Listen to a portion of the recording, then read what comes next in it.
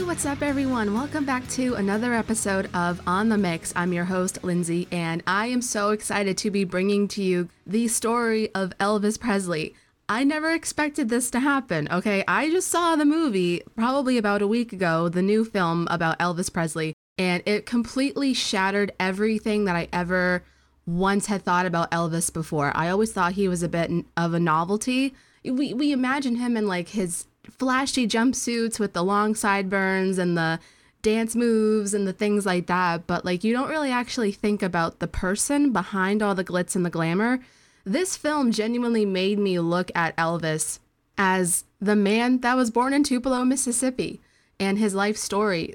So this is easily the most fun that I've ever had in researching for a person and their story. Genuinely, I'm really excited to share with you guys today the story of Elvis Presley. So he was born January 8th, 1935 in Tupelo, Mississippi. His parents were Vernon and Gladys Presley. So what's really interesting about Elvis is he was actually a twin. His older brother, Jesse, he was born stillborn. And then about 30 minutes later, Elvis Aaron Presley was born. Can you imagine like Elvis's twin walking around? That would have been too much. People have said over the years that, Elvis was born with the strength of two men. The birth almost actually killed both his mother and Elvis. No painkillers, by the way, just straight up giving birth to twins. It's craziness. So his mother and Elvis were rushed to the hospital immediately after Elvis was born. The Presleys were not wealthy by any stretch of the imagination, at least not at this point in the timeline. They were very poor.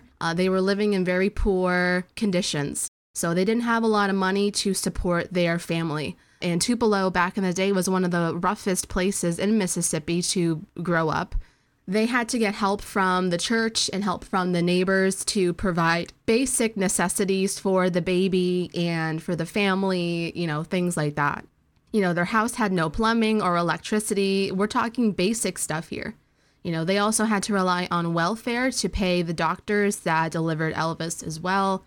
In 1938, Elvis's father, Vernon, was sent to jail for forging a $4 check from his workplace.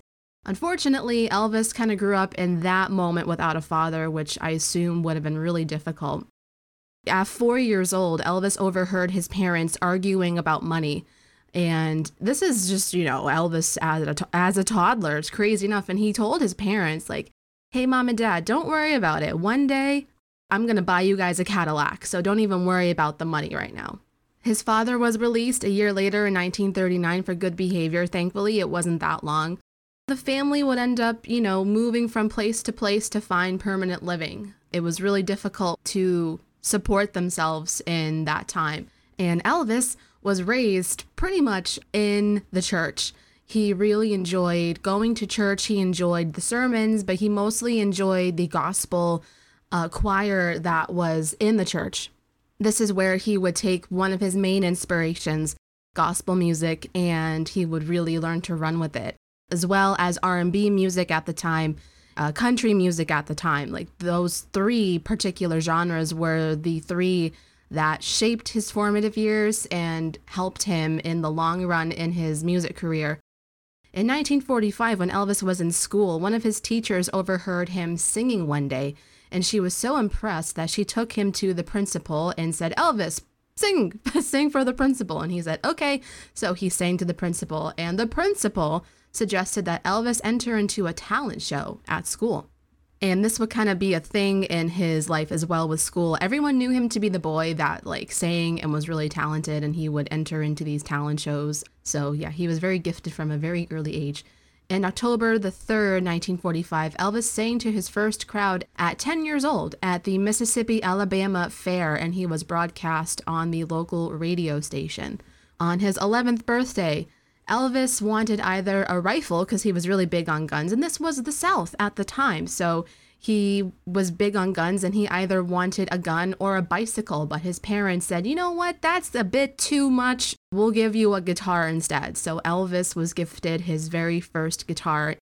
So, after some time, Elvis started coming into his teen years. The Presley family decided that Mississippi was no longer where they needed to be, that they had outgrown Mississippi, and there was nowhere else that they could make money in Mississippi. So, they decided to move to Memphis to start a new life, which was a really, really big decision at the time. Imagining just packing your whole life into one little car and you move all the way to Memphis, just hoping and praying that you'll land a job that'll support the family and it'll be the right decision. So they were kind of just giving it up to the universe, hoping that this would be the right choice, and this ended up being the best choice. So the family, this is kind of another thing as well, until Elvis became Elvis Presley as we know him and purchased Graceland. Before that, his family were living on not so great means. When they moved to Memphis, they moved into this public assisting apartment complex called Lauderdale Courts. And this was predominantly a black neighborhood, and they were the only white family in this black neighborhood.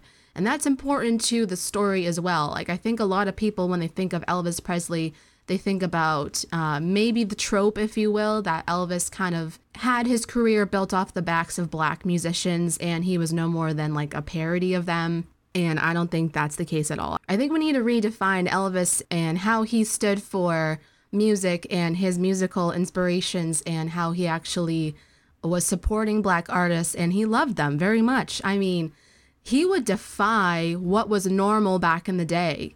Elvis was always drawn to black music. You know, he was raised on, black music and gospel music and R&B music. He was just so taken by the spirituality that came with it and how the music moved through your soul when you would play R&B and gospel music. And he would always hang out on this street in Memphis called Beale Street, which is like a strip, if you will, of pubs and clubs and music venues that would frequent black artists and black musicians. And Elvis would be there all the time. One of the first jobs that Elvis got in Memphis was being a cinema usher.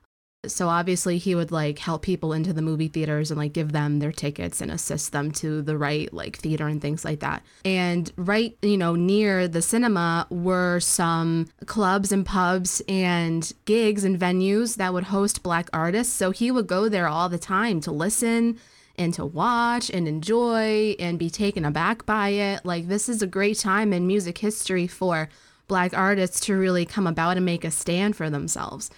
So Elvis really was starting to make friends with all of these people and learn from them.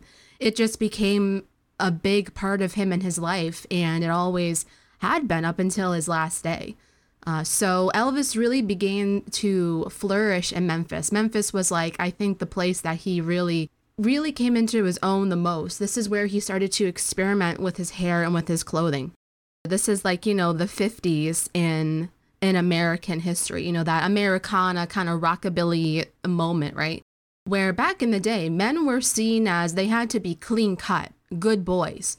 Elvis was the complete opposite to every single one of them, and that was normal back then. He wore his hair long. He started wearing eyeliner around his eyes. He started wearing more interesting fabrics and clothing options. And his favorite color combination to wear was pink and black. He would wear lace shirts. He would wear loose slacks. And he would wear these awesome like Letterman jackets and these amazing blazers. And then he also started dyeing his hair black. Elvis is a natural blonde, like a dirty blonde maybe, but he's a natural blonde. So Elvis decided to dye his hair black because the story goes, someone told him, because he had striking blue eyes, that if he had black hair, it would draw more attention to his features because he was a very attractive man. He thought, okay, that's an interesting concept. But also off of that too, some people think that Elvis dyed his hair black as well to mimic the style of his favorite superhero, which at the time was Captain Marvel Jr. And if you look at pictures of Captain Marvel Jr., which came out around the time Elvis was in his teens, you can easily see where he could have gotten that idea from. So Elvis started completely changing the scene in 100%. So he was standing out like a sore thumb amongst everyone else for the simple facts alone that he was changing his physical appearance to reflect how he felt on the inside.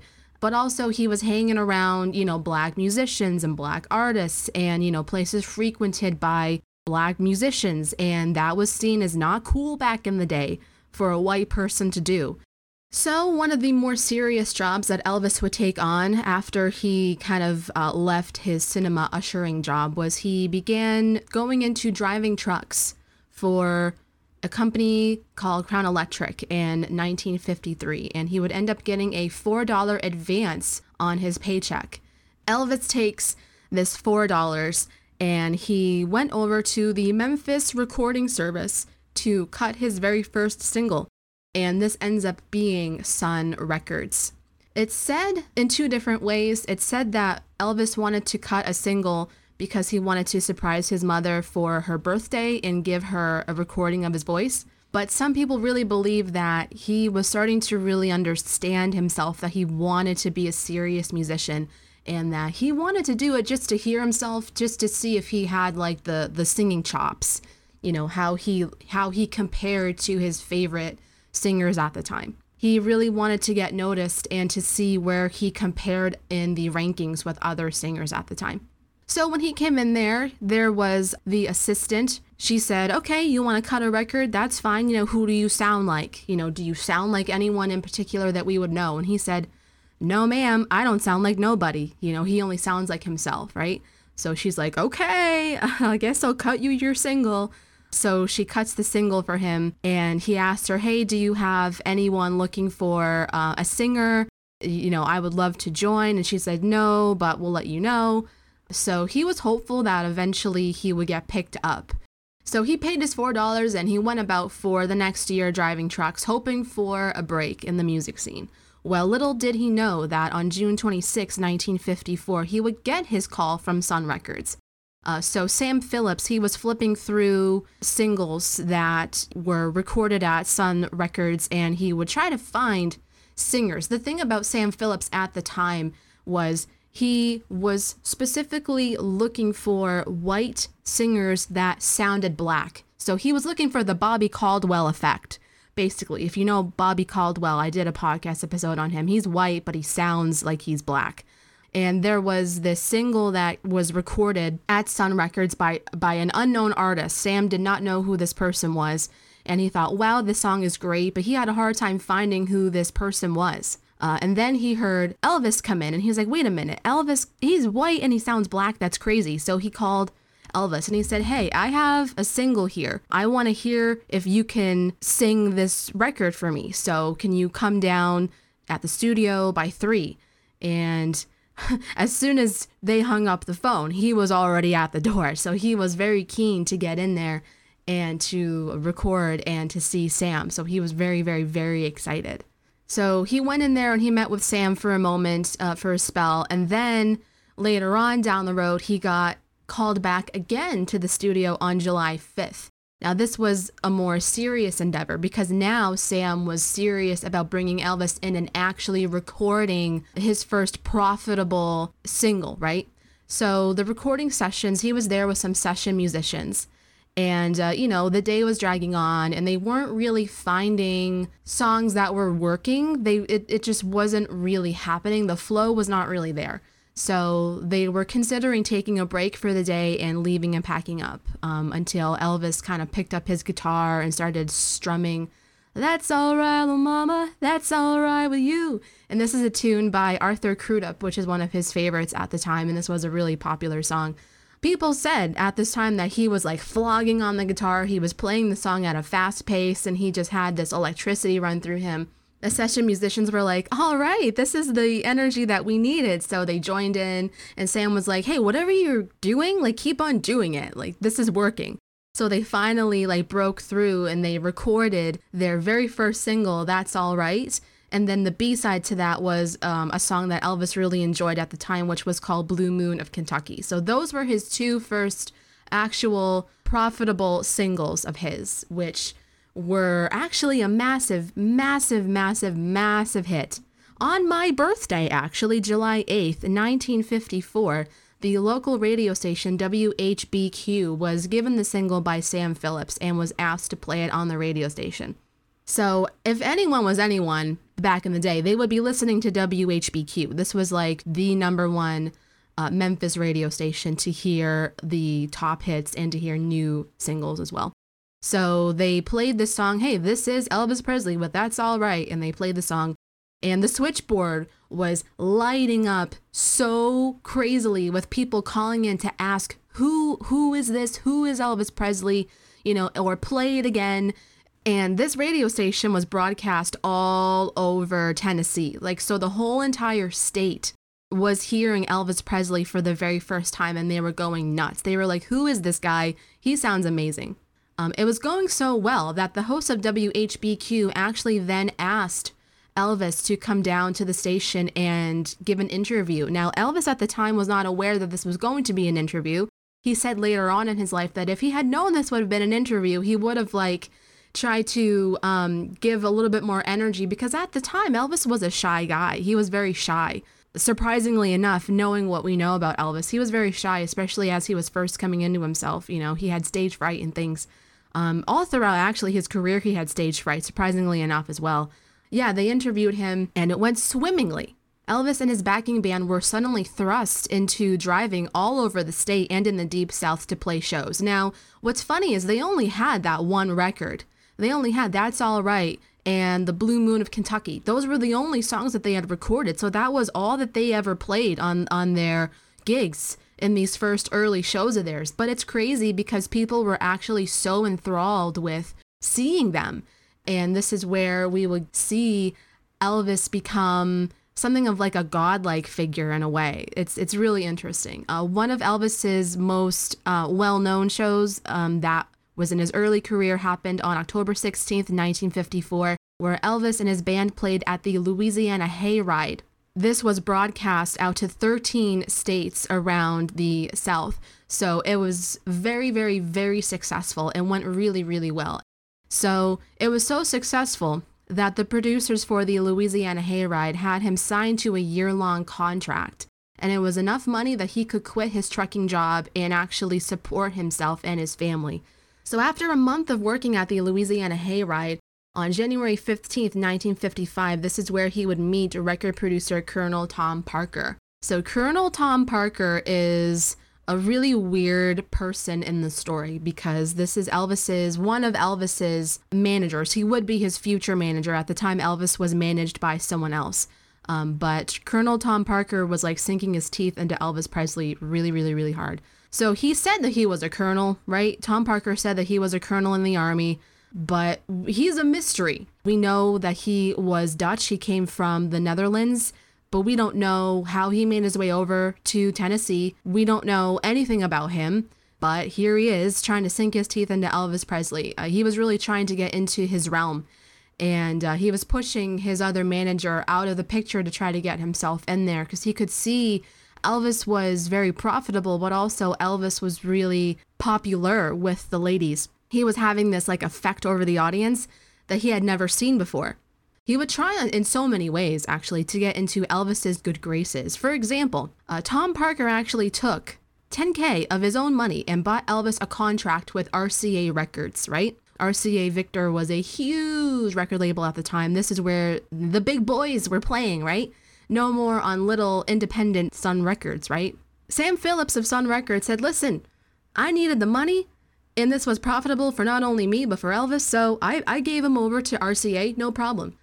There's an article clipping from 1956 that I just kind of wanted to share that I thought was interesting, how they viewed Elvis at the time. So this article said, the good-looking youngster who combines country music with bop and the fastest-selling style available will be sure to have the young'uns, from 9 to 90 with him all the way. For a youngster catapulted from obscurity into a top-ranking spot on the big Louisiana Hayride show, Presley is remarkably pleasant and friendly. He's devoting what time he has to spare from his busy schedule to working on his car and indulging in his hobby of collecting pink and black clothes. So, November the 21st, 1955, Elvis signed the contract with RCA. And this is going to be big for him. They gave him a $5,000 advance, if you will, plus a guarantee that he'd play live on TV within 60 days. On January the 27th, 1956, this was the day that saw the release of one of his most popular singles called Heartbreak Hotel. I love this song. It's really good. This is an interesting story because when you hear him singing Heartbreak Hotel, it's almost very like sultry and seductive. But Heartbreak Hotel has a really serious, kind of sad story behind it. This was originally written by two singer-songwriters called Tommy Durden and Mae Boren Axton, and they gave credit to Elvis as well. A newspaper article at this time about the suicide of a lonely man who jumped from a hotel window actually inspired the lyrics to Heartbreak Hotel. Mae Boren Axton, she wrote the song along with Tommy Durden, and she presented the song to Elvis Presley in November of 1955 at a country music convention in Nashville. So she hung out with him and she said, hey, you're the up and coming new singer, and you have an amazing voice. I wrote this song. What do you think about it? So she played the demo to him in his room at the Andrew Jackson Hotel. And he was like, hot dog, Mae, play that again. And so he would listen to the song 10 times, the story goes, memorizing the song. And he was like, yeah. So he accepted Mae's offer for a third of the royalties if he made the song his first single on his new label. And this would be the very first single from RCA that he would record for them, which was crazy. Now Elvis had this amazing song in his back pocket, so Elvis arrived at RCA Studios with the song ready to record. However, he didn't seek RCA's approval to do the song. He just said, well, I have a song. I don't need anyone's approval. Let's just do it. Producer Steve Sholes at the time was not sure that it would be a success. He recorded the song believing that Elvis knew what he was doing, so he didn't really ask questions. He just said, okay, whatever, you want to record this song, go for it. Almost immediately, Steve Sholes discovered a problem while recording Elvis. RCA Victor had always insisted that their performers stay as still as they possibly could as they sang into the microphone so that the microphone would pick up on the vocals as clearly as possible. I mean, this is the 50s we're talking about. This is very rudimentary technology we're talking about here. This is not anything so advanced. So Elvis, as we know, he likes to move around and he likes to dance and he likes to wiggle his hips and things like that. And he said, listen, this is a problem for me because I like to dance. I like to jump around and sing it right. It's something that just happens. It's just part of the way that I sing. They built him something different for him. They rearranged the whole studio to be remiked so that Elvis's voice and guitar could be picked up from anywhere in the studio as he would swivel his hips and he would dance around. So that's really fascinating to me. So they totally rearranged everything so he could sing it how he wanted to sing it. And Elvis performed his single Heartbreak Hotel for the first time in Swifton, Arkansas on December 9th, 1955, and declared to the audience that it would be his very first hit, and he was right. This still remains one of his best songs to date. The single topped the Billboard Hot 100 for 7 weeks, and it stayed at Cashbox's Pop Singles chart for 6 weeks as well, and the Country and Western chart for 17 weeks, as well as reaching number 3 on the R&B chart. It became Elvis's first million seller and one of the best-selling singles of 1956. As per his contract with RCA, that said, we'll get you on TV within 60 days of signing. This is where his debut on TV would come in. On January the 28th in 1956, the day after Elvis would get his single, Heartbreak Hotel, Elvis sang to a national audience on TV on CBS's Stage Show. He was only 20 years old. He is making money moves here. The story goes that during one of Elvis's gigs, he was nervous, right? This is where it would start to come in with his wiggly dancing, right? So Elvis, little known fact, he had stage fright, and he continued to have stage fright all of his life, right? So he would go up on stage for the very first time. And each time he would go up on stage, he was nervous. And he had this pent-up energy, this nervous pent-up energy, and his legs would start moving. His legs would start bouncing up and down. And then as he felt the music and felt himself getting a little bit more comfortable, he would move his hips around, or he would shimmy his shoulders, or he would stand on his tiptoes and things like that, So he was wiggling about, and the ladies in the audience were just screaming in a hormonal frenzy that this man before them was swinging and swiveling his hips, unlike ever seen before by anyone else in the 50s or prior. So they were like, oh my God, this man is so sexy. Oh my God. So they were just going crazy. And this elicited a reaction. While it was a positive reaction, it also elicited a negative reaction from the men in the crowd. So during this performance, Elvis went to the backing band during an instrumental part of one of the songs they were performing, and he said, "Why are they screaming? Why are they hooting and hollering at me? What's going on here?" And the band was like, "It's the way that you're moving. It's the wiggle. Just keep wiggling. Keep wiggling." And he's like, "Okay." So he keeps on wiggling, doing his little, wiggle there. They would dub him in the papers as Elvis the Pelvis, which is so not original, but that's what they would dub him as. So there's so much controversy, right, that surrounds his sex appeal and his dance moves. That would be really, really, really interesting. I mean, it's one thing where you had the girls in the audience that were just fawn all over him, but then you had the males in the audience that would be like, "How dare you? You are seducing my young teenage daughter with your pelvis, with your dance moves, with your shimmying of the shoulders. How dare you?" This would cause a negative connotation on Elvis, and this would give him a bad reputation. It would actually get so dire that during one of his concerts in Jacksonville, Florida in 1956, a judge gave a preemptive arrest warrant for Elvis for impairing the morals of minors. The judge justified the restrictions by saying that Elvis's music was undermining the youth of America. By essentially just getting up there and wiggling his hips. I mean, this isn't anything, extremely serious here. It's not like he was pole dancing or stripping in front of everybody. Throughout this Jacksonville, Florida performance, Elvis stood as was ordered, but he poked fun at the judge by wiggling his pinky finger, which is pretty funny. So this is just crazy how this goes about. I mean, listen, it's really actually fascinating how this point in history, in music history, but also I guess in history in general, Elvis was starting a sexual revelation or liberation of sorts, if you will, because nothing had ever been done like this before. I mean, people back then were very prude. If you wouldn't mind me saying that, they were prude back in the day, okay? They did not care to talk about sex or men and women getting it on or anything like that. They did not care about any of that. They wanted their women to be virginal angels and innocent angels, and they had the double standards for men, that men could go out and whore and do all they wanted to do, but the women, God forbid, they needed to be pure for marriage and save themselves for Jesus and all that other stupid shit. And so when Elvis comes along and he's the most handsome man that anyone has ever seen in their life, and he's wiggling his hips on stage, getting the pent-up nervous energy out of him, and the girls are going crazy for him, clawing at him, trying to get a piece of him. The guys in the audience are like, "What the hell is happening to our women? Our women? My daughter, my girlfriend, my wife? This ain't happening. How dare this man come through with his sex appeal, wiggling his pelvis? We're gonna lock this guy down. We can't do this. Think of the children. Society is crumbling before us because this man is wiggling his hips on stage. God forbid."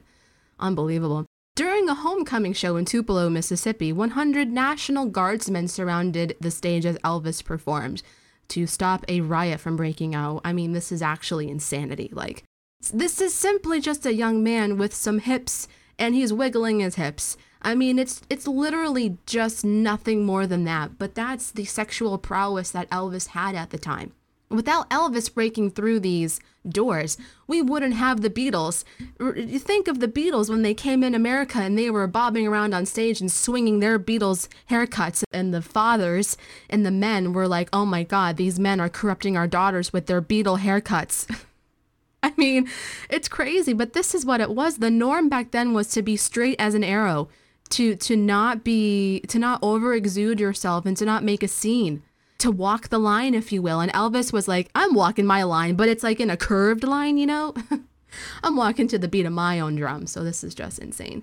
Just to show you guys the absolute variety of reactions that people were eliciting actually back in the day, I have 3 article clippings from various points in time here, just to show, again, the variety of some liking the dancing and some absolutely despising the dancing. So the first one I have is from an article in the Daily Oklahoman newspaper from April 1956, and the writer says, "As his show starts, he leaps out onto the stage with a guitar slung over his shoulders and hunkers at the microphone animal fashion.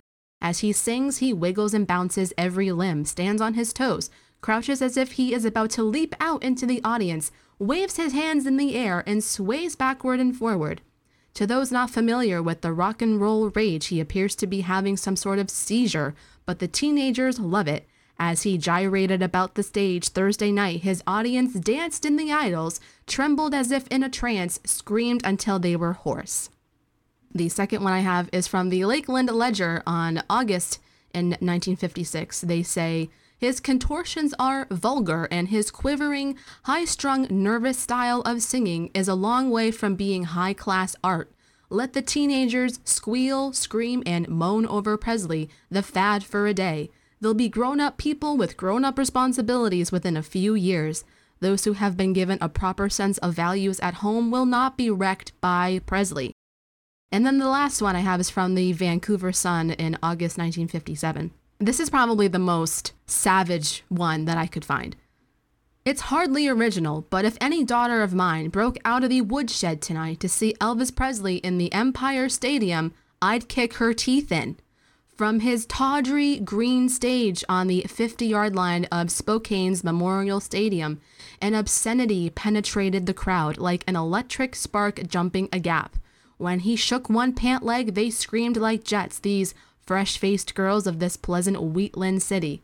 When he shook both pant legs, they screamed and quivered and shut their eyes.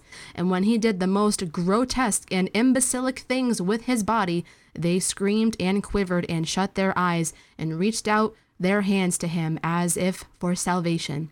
It is a frightening thing for a man to watch his women debase themselves. I'm just going to leave that there and let that soak in with you guys, all right? That's crazy. In July 1956, his other amazing single, Hound Dog, was released. Now, this is probably one that is the most talked about when it comes to Elvis and his correlation to black artists, because the song Hound Dog was originally done by a singer named Big Mama Thornton in 1953.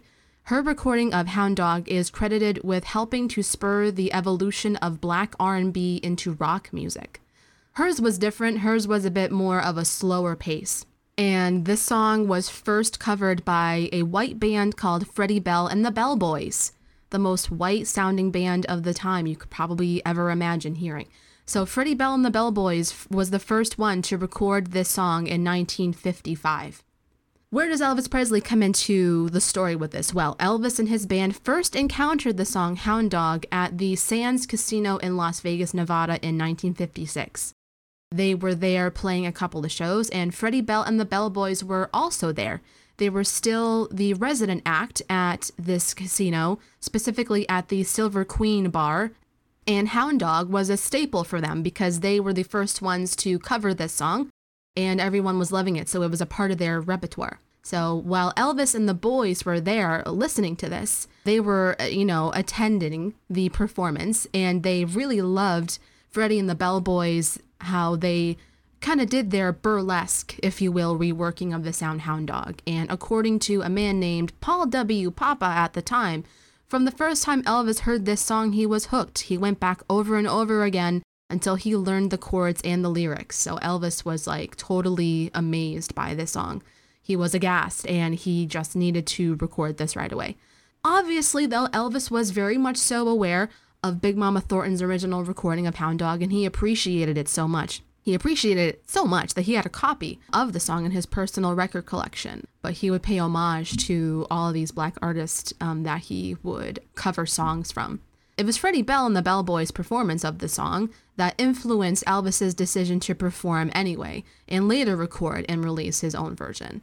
It would be said that Elvis's version of Hound Dog came about not as an attempt to cover Thornton's record, but as an imitation of a parody of her record performed by Freddie Bell and the Bell Boys. The words, the tempo, and the arrangement of Elvis's Hound Dog came not from Thornton's version of the song, but from the Bell Boys. So that's very important to note there as well. So I kind of wanted to just jump into a little bit and dive deep into Elvis and his correlation to black music, because it's a massive theme throughout Elvis's career, and it still is a well talked about point of contention. Did Elvis build his career off the back of black artists or not? Was he simply just there to take inspiration and he adored and admired them? Let's see. So in spite of the fact that Nat King Cole had the number 7 song in 1959 and the number 1 song in 61, and Chuck Berry obviously had a major hit called Maybelline in 1955, The US at the time in the 50s, right, they obviously were very in deep with segregation, legal segregation, and discrimination and prejudice, right, against African American people. It was very common, obviously, especially in the Deep South, of course, obviously. Elvis, of course, was aware of this as well. He lived in the Deep South, and he was raised around a lot of black friends and black neighbors that would just sit on their stoop and would play guitar, play blues music, and things like that. Elvis would nevertheless publicly cite his debt to African American music, pointing to artists like B.B. King, Arthur Crudup, Ivory Joe Hunter, and Fats Domino, and obviously people like Little Richard and Chuck Berry and others. The reporter who conducted Elvis's first interview in New York City in 1956 noted that he named blues singers who obviously meant a lot to him. He was very surprised to hear him talk about the black performers down there and about how he tried to carry on their music. Later in Charlottesville, North Carolina, Elvis was quoted as saying, the colored folks been singing it and playing it just like I'm doing now, man, for more years than I know. They played it like that in their shanties and in their juke joints, and nobody paid it no mind till I goosed it up. I got it from them, down in Tupelo, Mississippi. I used to hear old Arthur Crudup bang his box the way I do now. I said if I ever get to a place I could feel all old Arthur felt, I'd be a music man like nobody ever saw. Little Richard said of Elvis Presley, he was an integrator. Elvis was a blessing. They wouldn't let black music through. He opened the door for black music. And B.B. King himself said that he began to respect Elvis after he did Arthur Crudup's material, and said that after he met Elvis, he thought Elvis was really something else, and he was someone whose music was growing all the time right up to his death. Not only was he taking inspiration from black artists, and he was very well aware that, how it was back then in the day where they would not get a leg up in the music. Even though a lot of black musicians had their singles in the charts, they would still not get the proper respect and admiration that they had so deserved. Elvis took inspiration from them, and he loved them, and he cherished them because that's what he grew up on. That's what he was influenced by, and he thought to himself, well, this is amazing, and this is something that I would be so inspired and so amazed and so honored to go and give them a leg up, if you will. And then black artists themselves would credit Elvis so much with breaking the door open to give way for more black artists to come through after him. In August 1956, Elvis released his single Love Me Tender. So Love Me Tender was actually the very first movie that he would do. Elvis was starting to do movies at this time. Love Me Tender, the single, obviously was for the film. Love Me Tender was actually an adaptation of an 1861 Civil War song by the name of Aura Lee, but it later became popular with barbershop quartets. A man named Ken Darby was the principal writer of the song, who also adapted the original song called Aura Lee, and Elvis received co-writing credits with Ken Darby. Ken Darby described Elvis's role in the creation of the song as this: he adjusted the music and the lyrics to his own particular presentation. Elvis has the most terrific ear of anyone I have ever met. He does not read music, but he does not need to. All I had to do was play the song for him once, and he made it his own. He has perfect judgment of what is right for him. He exercised that judgment when he chose Love Me Tender as his theme song. So as we're coming into kind of the end, the later portion here of the 50s, we are so ingrained in Elvis with what he was doing to society. He was becoming a household name. While he was popular with a lot of teens and the youth of the time, he was also equally unpopular. And people at the time were so against having him play at their venues. Some DJs would literally smash his records and say, we're not playing this music, we're not playing Elvis's music. Ed Sullivan at the time, he was one of the major, what would you call him, hosts, musical hosts. He had his own TV show, obviously. We know him as bringing on the Beatles and introducing them in America in 1964. Ed Sullivan has a lot of sway over the American people because people watch him, right? So Ed Sullivan declared that he would never have Elvis on his show, ever, simply because of the fact that he was corrupting the youth with his pelvis. Stupid, but that's true. Ed Sullivan would actually turn over a new leaf by September of 1956, where Elvis was actually making an appearance on his show. One of the things that actually helped Elvis gain a favorable reputation with the American people was this Ed Sullivan Show performance, but also the fact that Elvis took it upon his own right to give an interview at this time where he would explain to himself how he thought the music I'm doing and the moves I'm doing are not delinquency. It has nothing to do with anything bad or negative. I'm just here doing my thing and I don't understand the negative backlash, right? So people were starting to, at some point, come around to Elvis being a good kid. And this would be very important by the Ed Sullivan performance that he did, where at the end of Elvis's performance on the Ed Sullivan Show, Ed comes through at the end and he gives an unprompted message to Elvis directly and to the American audience watching, where Ed Sullivan says, this kid Elvis is one of the most polite, nice kids, and he's a good, decent, okay boy. He's one of the nicest kids that we've ever had the pleasure of having on this program. Ed Sullivan actually helped Elvis break through to the American people and actually make him lovable by everybody. At this point now, Elvis was so successful, he was finally making enough money that landed him in the top 1%, which was nice. He made at the time about $50,000 per night that he would do a gig in.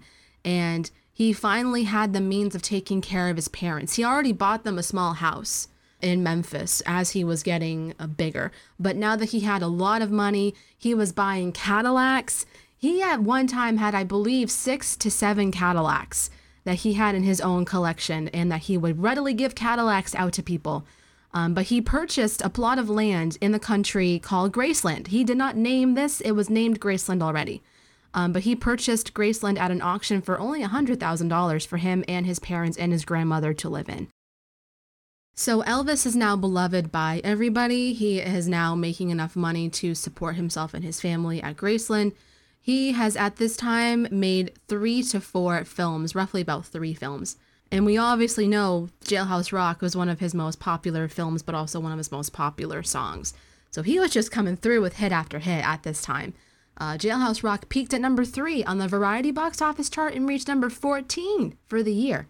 So essentially, Jailhouse Rock was meant to just be like a silly, goofy song. It wasn't meant to be anything serious, But Elvis sang it pretty straight, and he wanted to make sure that he got his dance moves accurate as possible, because he was nervous about this. He hit it out of the park. He did an amazing job.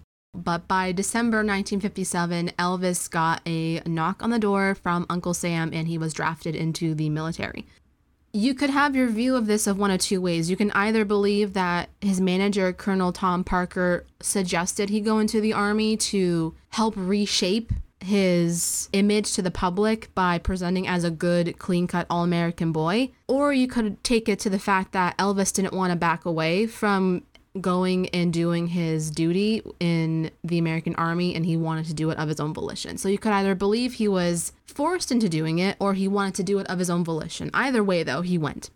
Thousands of fan letters were flooding the military offices begging for Elvis to be exempt from the draft. They thought this was like the worst possible thing that could ever happen.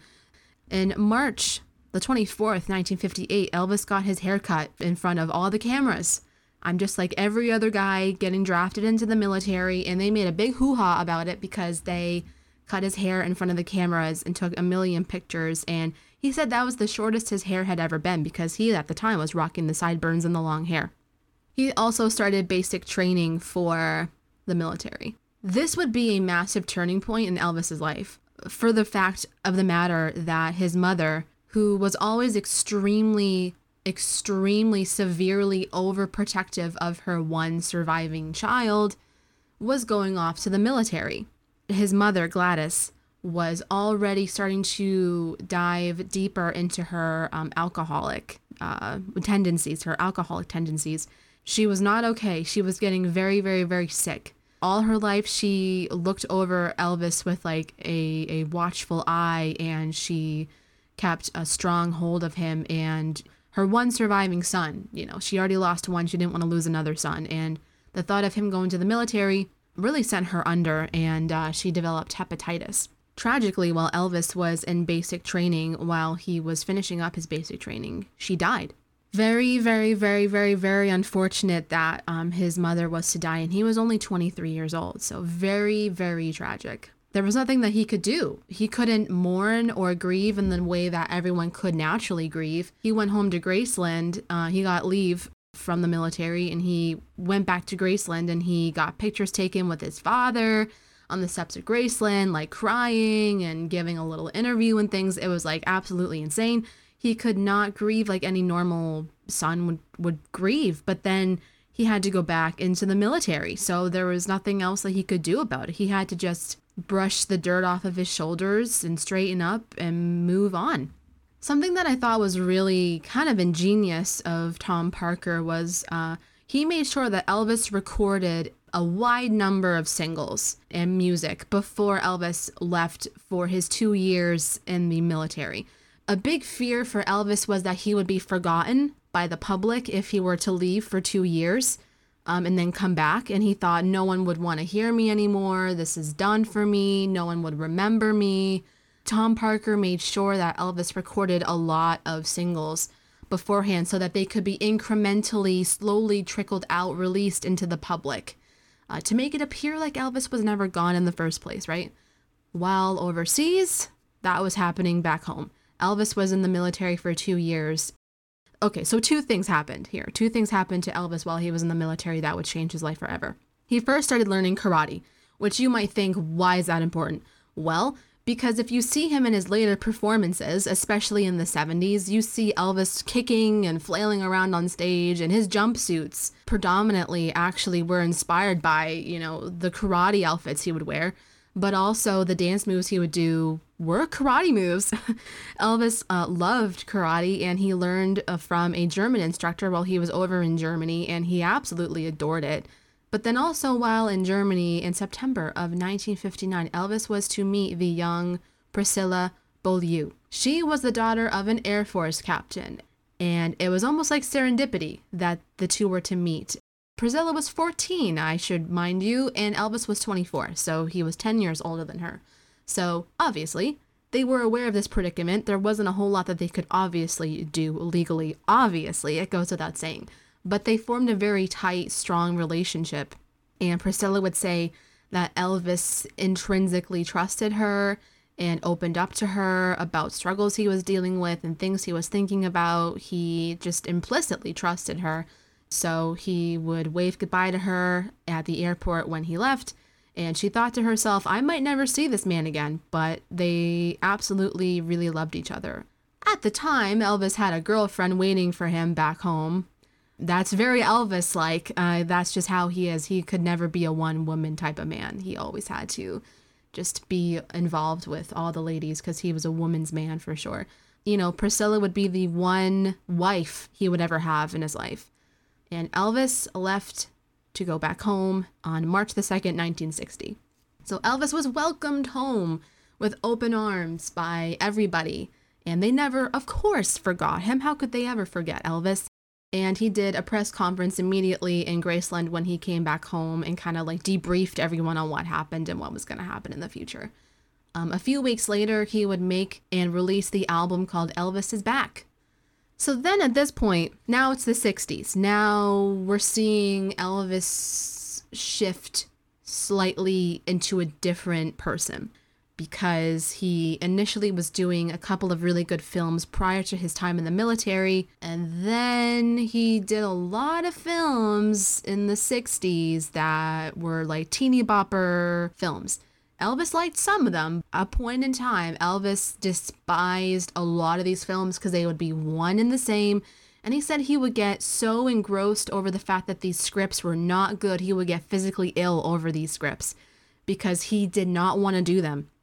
I would say 2 of the films that were the biggest for him that remained popular that he did were Blue Hawaii, which featured the massive hit Can't Help Falling in Love, and that was obviously for the soundtrack. The second film that he did in the 60s in this time that would be his most famous as well was Viva Las Vegas, where he would meet the beautiful Anne Margaret, and she would actually develop a relationship with Elvis. 2 of them were very attached at the hip, and he was in awe of her and she was in awe of him, and they loved each other. However, Elvis was betrothed to Priscilla, so there was nothing that could be done with that there, but they had a very hot and heavy type of relationship, Anne Margaret and Elvis did, from that film. And of course, as well as doing films, he obviously made his own albums as well as film soundtracks for the films that he would do. So he was coming out with song after song after song after album after album after film after film. I mean, he was just going for it. Also, at this time in 1965, he were to meet the Beatles, which is an amazing colliding of two worlds, because if you think about it, back in the 50s, Elvis was overtaking the world. And at the time in England in the 50s, the Teddy Boy movement was happening that was directly modeled off of people like Elvis. Elvis inspired their music. And so when the two of them got to meet, it was like, oh my God, worlds colliding. This is insane. Like, oh my God, wow. So it was funny. They met, and I might have to dive deep into that story maybe another time, but they met essentially and they jammed together, and it was really cute and it was fun. Elvis was really hip to the fact that new and up and coming artists and bands were coming into the limelight, and he was like, that's cool. I would be kind of silly to not move as well with the times. He was open to new people coming in. Elvis would eventually settle down, and all the girls would cry hysterically because he did eventually marry Priscilla in Las Vegas, May of 1967 at, I believe, the Aladdin Hotel from my recollection.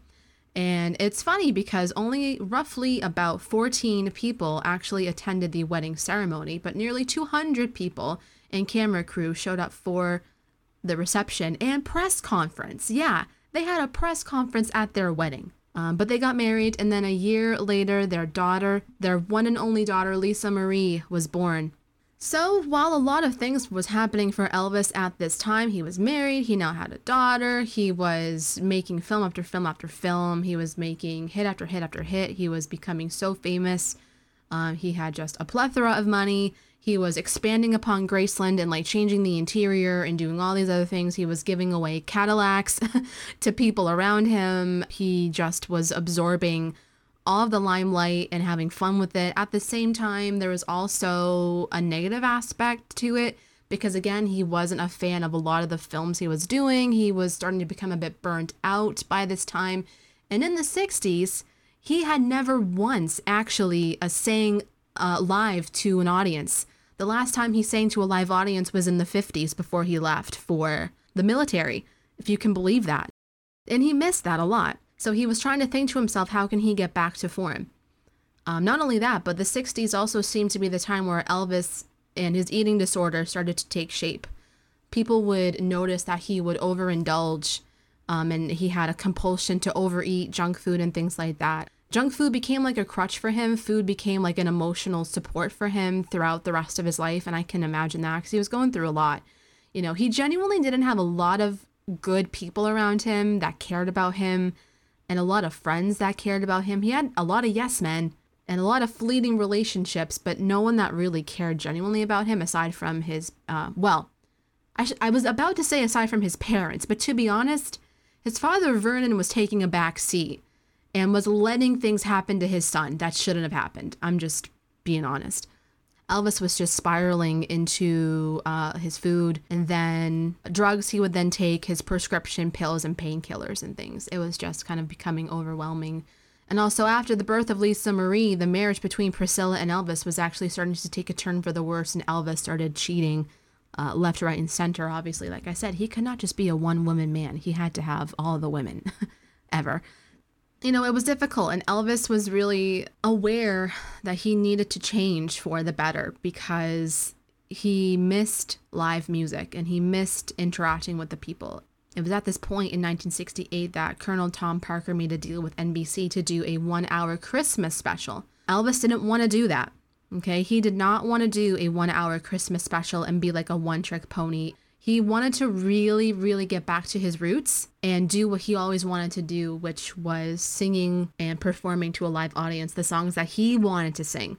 Not a Christmas song, not a Christmas special. He wanted to do what he wanted to do. The ever-famous 1968 comeback special was born, and this is where it's so iconic, the comeback special. If you haven't seen it, hello. It's one of the best specials I think that I've ever seen musically. It's amazing. Elvis looked in his best form. He looked amazing, but he also donned the famous two-piece leather outfit that he would wear that made him look so handsome. And he sang a lot of his old tunes from back in the day on Sun Records, and then with RCA, and then some of the new stuff that he did.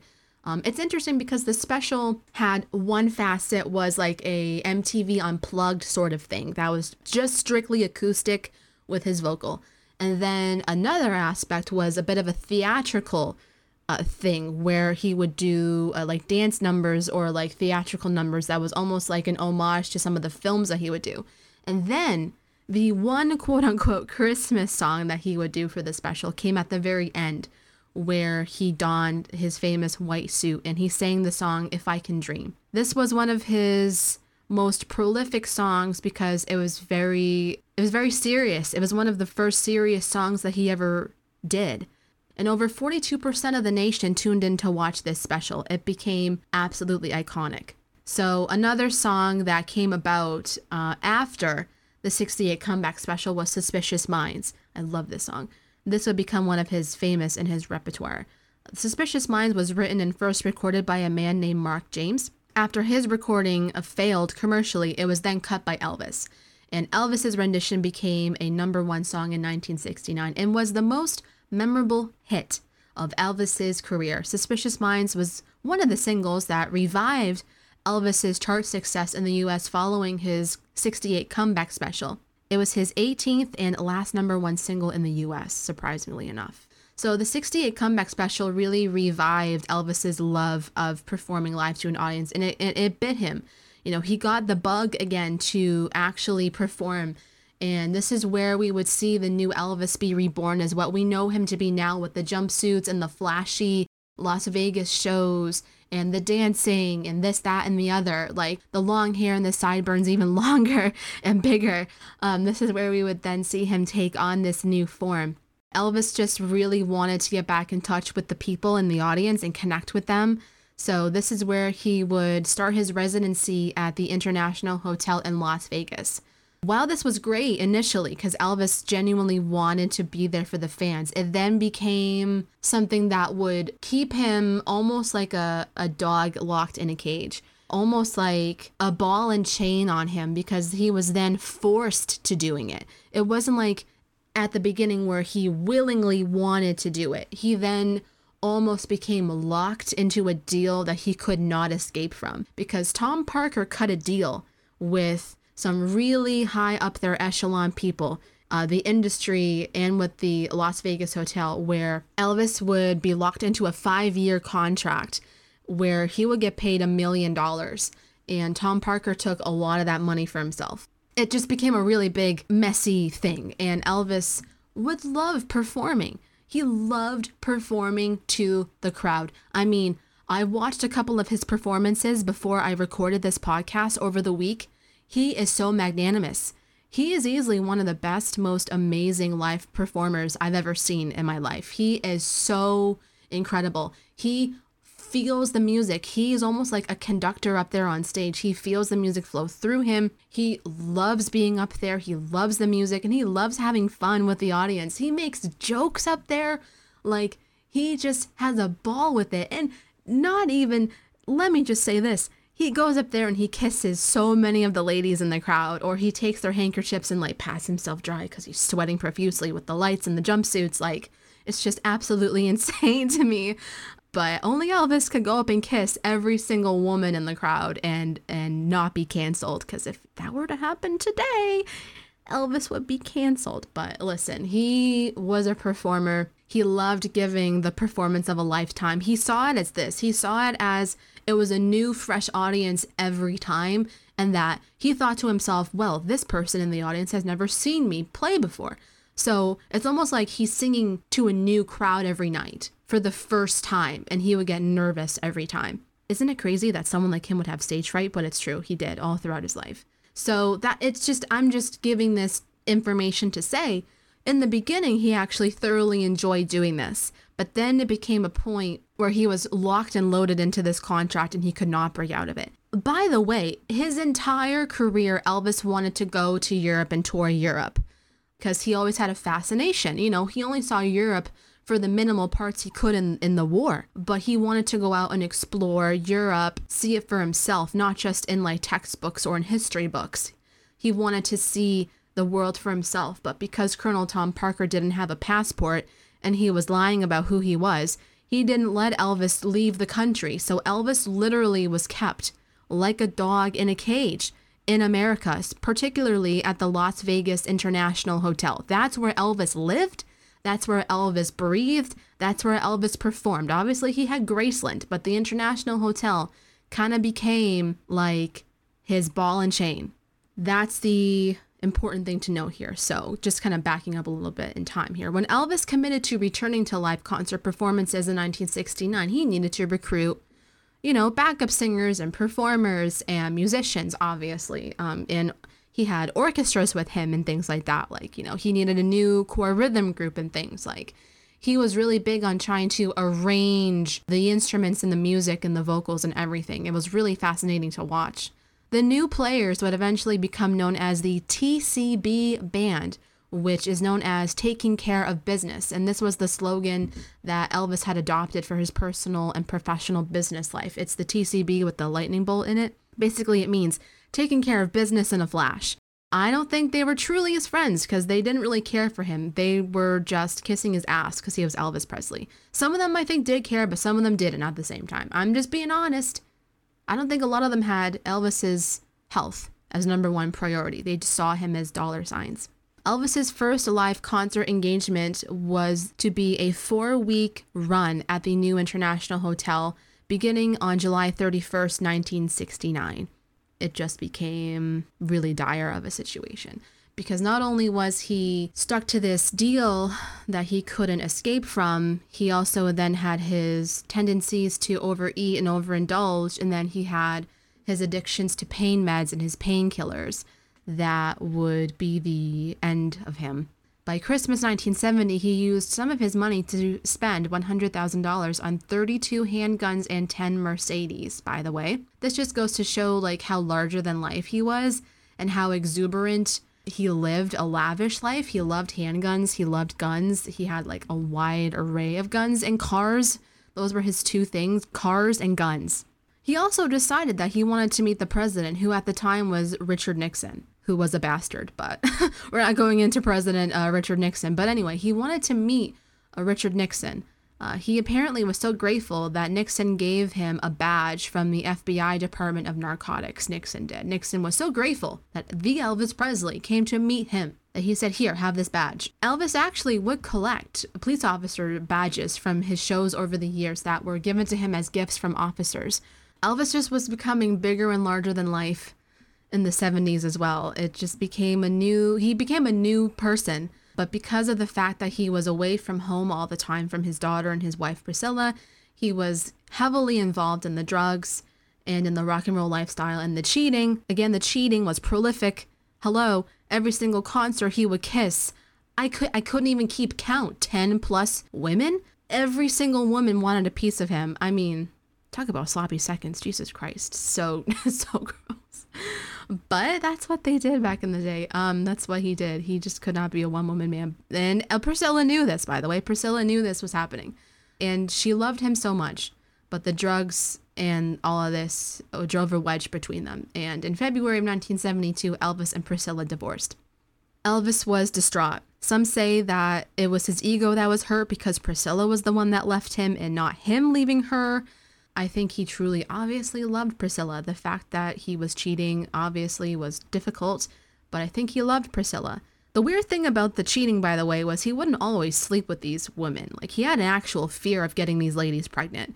So while he would do things with them, I think it was for most of the time just to be in someone's company, to be in a woman's company. He always wanted to find the love of his life, his soulmate, the one woman that would understand him and love him and care for him.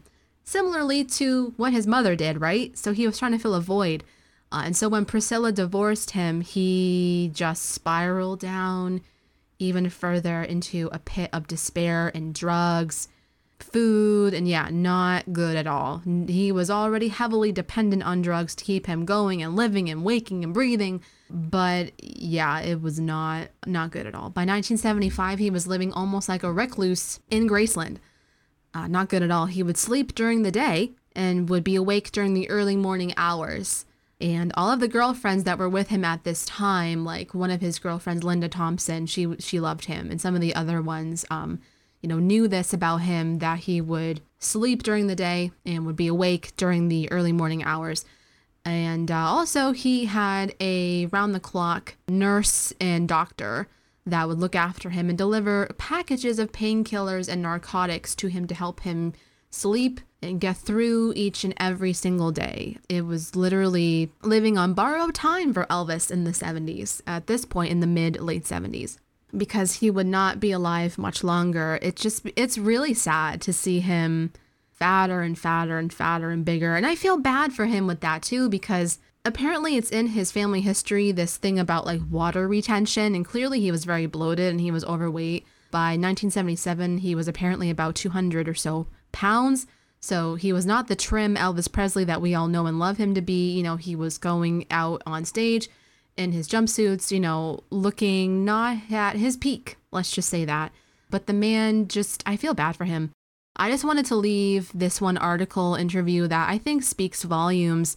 The person that wrote this article was actually at an Elvis concert a year before he would pass away. And so I just wanted to leave this because it says a lot. There can be no denying that the man still has his voice, but for Presley, it all seems to be a chore. His self-indulgence has grown along with his waistline.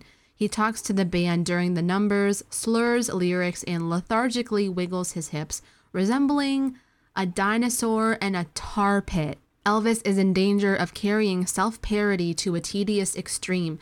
The pity is, he may now be at his peak and not really care.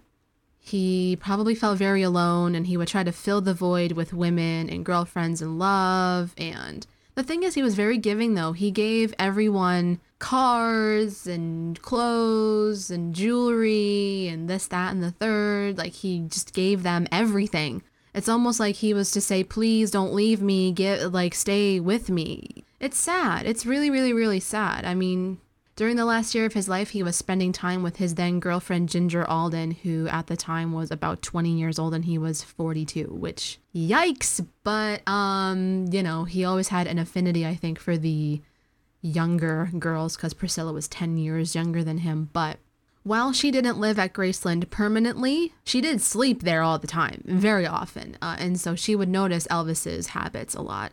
I don't think she really was that prolific in trying to care for him, but I suppose how could she? She's about 20 years old, looking after a 42-year-old man who is strung out on drugs, having some kind of temper. Like, the drugs would give him a temper. The drugs would either make him one way or another way. It could never just be the straight down the narrow, middle of the road Elvis Presley. It had to be either Elvis with a bit of a temper or Elvis groggy and all that stuff. The drugs would make him think and act not like his normal self, right? Unfortunately, Ginger and all of his girlfriends and even his friends and bandmates became accustomed to living almost kind of on edge, I guess, if you will, to not upset Elvis. But listen, this is the thing. Elvis needed help and he didn't get it.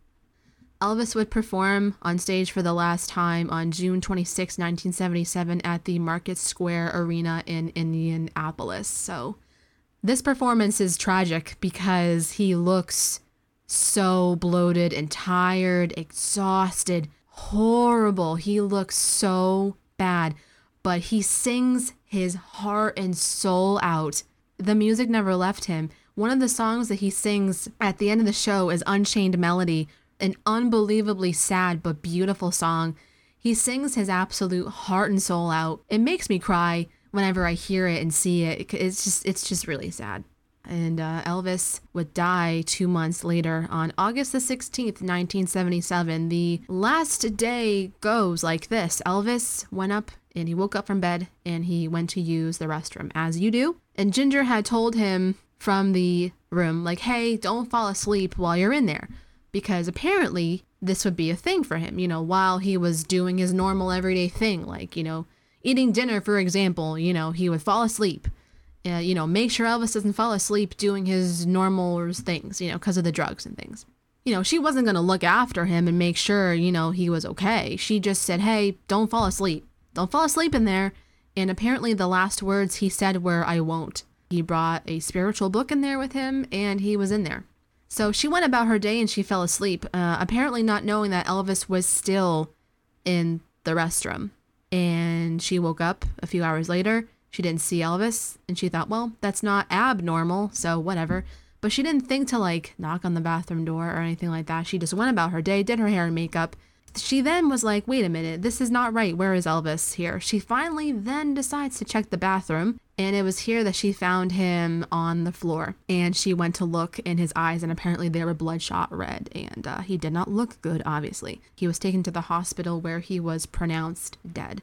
He was 42 years old, and the world, I think, has never fully recovered from his death. People still think that they see him here, there, and everywhere. Elvis is not really dead. He's alive somewhere. Oh, Elvis faked his death. Stupid things like that. I mean, listen, some fans are in denial. They'd want to be in denial that their favorite person's not actually dead, that they're alive somewhere living their life, and that they just wanted a break.